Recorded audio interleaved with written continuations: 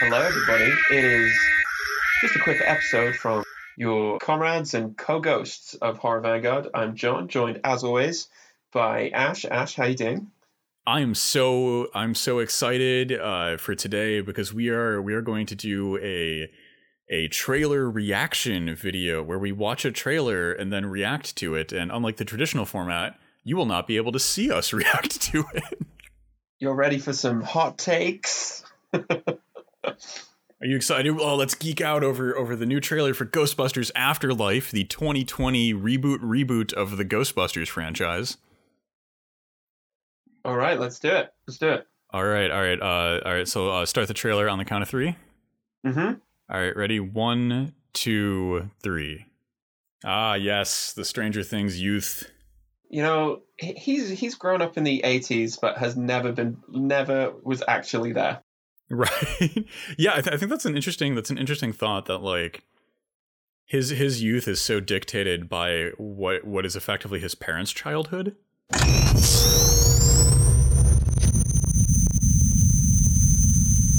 There we go. Oh, we got some. Yeah, we have ghosts. Ghosts are going to be in Ghost confirmed for the Ghostbusters movie. Ivo Shandor Mine or whatever this is set in. I really want to see how they like fold this in because there's so much like political context for fracking and the exploitation of the environment and extraction colonialism. I really hope that like Ivo Shandor is fracking for ghost juice or something. Either that's what they're going to do, or they'll never mention anything to do with that. That's it'll be one of those two things.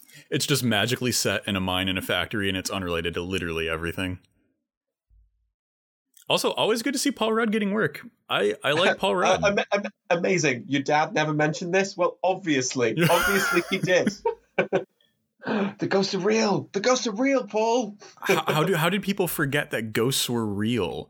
Like that would fundamentally change the entirety of society if we realized that the afterlife was a legitimate phenomenon. This is remember the 1980s when we found out the ghosts were real and then everyone just went on with their lives and everything was fine. Right, because I understand how 9/11 passes into memory, right? Because tragedy is eternal. But like if 9/11 was done by a giant marshmallow man, I don't think anyone could forget that for at least several hundred years. They brought back it's got a gunner seat. Right, it's got a gunner seat, just like the toy from the 80s that your parents remember. Ghostbusters, more than meets the eyes. Yeah, there we go. Ghostbusters trailer. Okay, we have watched it together. We have watched the Ghostbusters trailer together. In the trailer reaction format. And man, okay, so the like initial reaction. What was your initial take?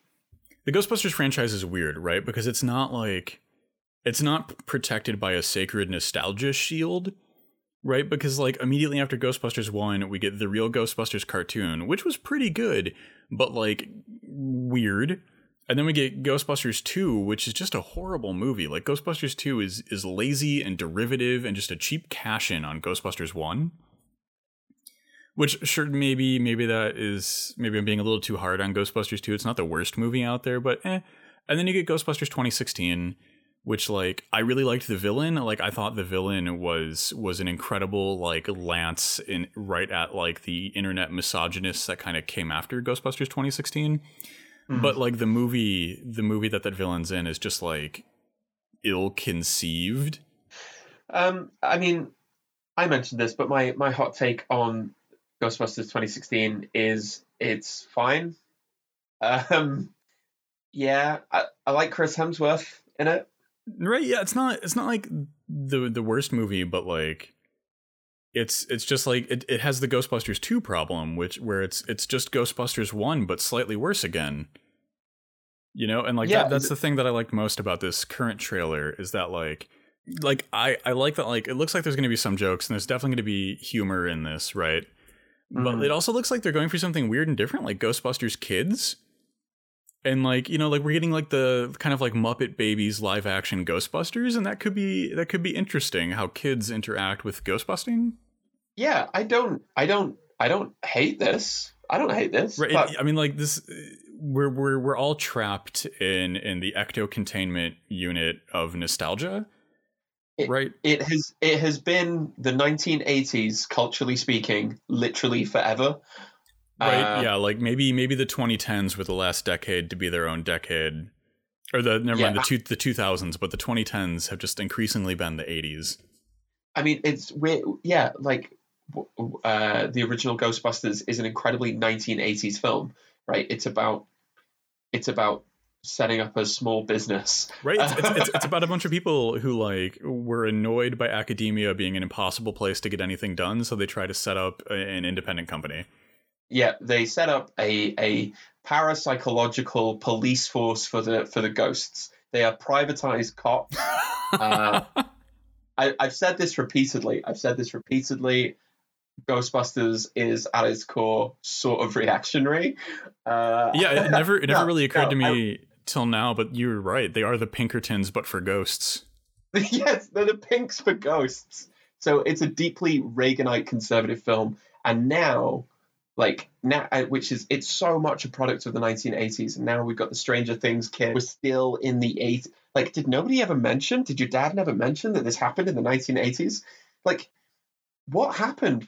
How did this all get memory hold? How did this just disappear from the consciousness of the world of this film? I mean, I think paratextually, right? Like we're at a cultural moment where people who were kids in the 80s are adults now, right? Like I was born in the end of the 80s, and I'm on the younger end of that, and like people born in the early end of, or people who were like children in the early side of the 80s are in their late 40s now, maybe some older.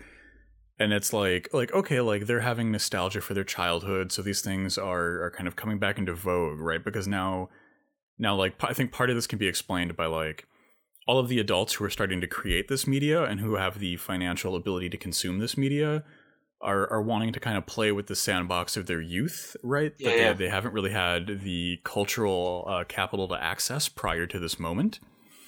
Yeah, no, I think that's true. Yeah, like because now, like, you know, people who are our age, roughly plus 10 or so years, right? Like now they can get jobs and be executives for these companies and be like, oh, what do we want to do? Oh, well, you know, like I really loved Ghostbusters when I was a kid. Let's revisit. But I couldn't help but think this watching this trailer that, like, oh my god, like Fredric Jameson is just right about everything in American culture. Like, Fredric Jameson and Mark Fisher are just right about everything in American culture. Like, I know, right? What we've got here is an image of the 1980s. Mm-hmm. Like, this is what we go, oh yeah, it's got the right 80s aesthetic, but it's a modern 80s that isn't gesturing back to anything that actually exists. It's a kind of nostalgia aesthetic. It's not even nostalgia because, you know, like you pointed out, Ghostbusters has become this kind of plurality of texts. So we're not even kind of looking back to an original source. We're just looking back to, like, hey, remember that vague thing, and there was a cartoon, and there was a movie, and there was. Remember that? It's like that, but again, and it's like this modern version of the 1980s that has never gone anywhere. Right, like that's the whole thing about nostalgia, right? Like it's a home you can never return to. Mm-hmm. You know, when we have nostalgia for the 80s, we have nostalgia for like synthwave and fashion and cultural items, but like like you have to be a real monster to have nostalgia for like Reaganite economics. Yeah, exactly. And there's not do like we need more fond remembrance of that. Privatized ghost police? No, we do not.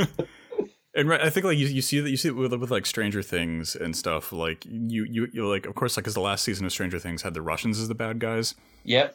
And like that's a very kind of like 80s thing that plays on a lot of modern liberal ideas. But like in this Ghostbusters movie, like I wouldn't be surprised if like the only Reaganite stuff that appears is just the background Reaganite radiation that we all have to deal with. Yeah, I think that's probably true. But I think the fact that that is the cultural background says a lot about what this film is tapping into. Mm-hmm. Absolutely. We've had to return to, I mean, for all of its flaws, I think the 2016 Ghostbusters was an attempt to get away from that. They went, well, nobody liked it, so we'll just update the nostalgia. I was talking about this on Twitter, and John Leavitt, who has been on an episode with us where we talked about High Rise, just responded by going, Blue Monday, Donald Trump, Russia fear, a contested UK election. Folks, we're in hell. We love it. Yep. Yeah. I think like, so one of the thoughts I had while watching this trailer was Ghostbusters of my life, for one. Yep. A little Mark Fisher joke for the kids. But like another thought I had was that like, I think it's weird how we struggle with the textual representation of nostalgia and of the 80s, right? Because I think I have the inverse reading of Ghostbusters 2016, because that movie was entirely leashed and completely unable to escape Ghostbuster fandom as a concept. Good point. You know, the movie is a beat for beat recreation of the original Ghostbusters. You get these academics and they can't quite get it to work in academia, so they go into a private business. It's just the first movie. They shave off the 80s aesthetics, but they keep literally everything else. And this movie looks like it's going for like a different thing where it's just all 80s aesthetics. But like, if these band of plucky kids say like, we're going to drop out of elementary school and form a ghost busting app, I'm going to lose my goddamn mind.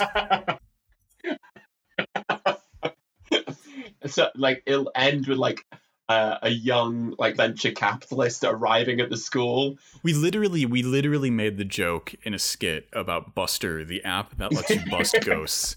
I refuse that to ever become a reality. And thankfully, I think one of the good things about the 80s nostalgia that we get from Stranger Things and like what looks like we'll get from this movie is that like app technology, like the gig economy, smartphones, those things are kind of incompatible with the representations of 80s nostalgia. And so they're forced out. You know, like you really can't have those things in your 80s nostalgia movies, so we don't have to deal with like the nightmare that would be like 2010 Zoomer Ghostbusters, where it's just an app or something. Yeah, that's true, but like it's also it's an era that's incredibly technologized, right? It's the era where finance capital becomes digitized. Like they capture the ghosts through their technology. So, I mean, I hope you're right. I hope we have not accidentally opened the doorway to the dark dimension where we get the app version of Ghostbusters. But if we've done it, just know that we are powerful and we will not use our powers for good. Well, thankfully, I am 100% confident that we're wrong about that one, and there will be no app. But definitely, like I'm weirdly optimistic about this one. Like every time we get like nostalgia kids and in another reboot and another cloned product, like it's exhausting to forever relive the same texts over and over and over again because they are marketable and they will sell. Yeah. But like based on this trailer and based on the information available to us, it looks like it might be an interesting attempt to explore the potentiality that exists within Ghostbusters conceptually. I mean, I hope you're right. Like, I genuinely hope you're right. I'm not as optimistic as you are. I think it's weird that this is basically the beginning of like dynastic generational filmmaking, because it's Jason Reitman, right? And it was Ivan Reitman. Yeah, it's Reitman. It was Ivan Reitman who was doing this back in the 1980s. So I think it showcases just how kind of profoundly we're stuck, and almost like mainstream Hollywood culture genuinely can't imagine anything new. Yeah. And speaking of Hollywood not being able to imagine anything new, the one thing I am really worried about for this movie is a CGI ghost Harold Ramis. Yeah, I think because our main kids are Harold Ramis's grandkids, I think, is what they're set up to be. And like, Oh, we have a CGI James Dean movie coming out. We had we had CGI Grand Moff Tarkin. We had CGI Princess Leia. Yep. I am deeply worried that it's gonna happen. We're gonna get the moment where the kids are dispirited and they don't think they're gonna win, and then CGI Harold Ramis shows up and is like, "No, you can do it. Hope, future. There's a way." It's gonna be awful if they do that. Yeah, but I think that or something like that, I wouldn't be shocked at all. But isn't this a kind of surreal moment to arrive at, where now we have like formative cultural texts that like your descendants will carry on remaking and kind of reimagining forever? Yes, it's interesting, and it's also deeply terrifying, because I think like it's interesting, right? Because in a better world, we would be just constantly retelling Ghostbusters stories, but it would be because Ghostbusters was in the public domain, as it should be. And we could all make our own Ghostbusters movies and video games and comic books and novelizations, and we can explore these texts and what they mean to us now, instead of kind of just like waiting until a fistful of people get lucky enough to be approved to be the next directors of Ghostbuster textual canon. Yeah, you're the next high priest that's been entrusted to write the next volume of like Holy Writ. Well, I personally can't wait for the papal encyclical to come down from the High House Reitman and let me know how I should feel about the Ghostbusters. I am so excited for that moment. But you know what? It also looks kind of fun. Yeah, and I think like to kind of cap it off on what we like to do here on the show, like, critically, this is the cultural milieu we're stuck in, and we have to grapple with the text that it presents us. Yeah. So there's always the temptation to dismiss anything that's pop, and to be like, well, I'm not going to see the Ghostbusters because it's just another remake, and that is of no value. Goodbye, good day. Good day, but like, we should be more like Werner Herzog, who had no idea that Star Wars was a movie, but defended to his dying breath on the battlefield the right for Puppet Yoda to be a puppet and not a CGI thing. And Werner was right. But yeah, no, definitely. Like it's the whole thing about having like critical media analysis isn't shut yourself off from pop ephemera as it apparates around you, but to be able to critically analyze why it's there and what it's doing. Yeah, precisely. I think that's enormously important, and hopefully that is what we've been able to do when talking about the new trailer for Ghostbusters Afterlife.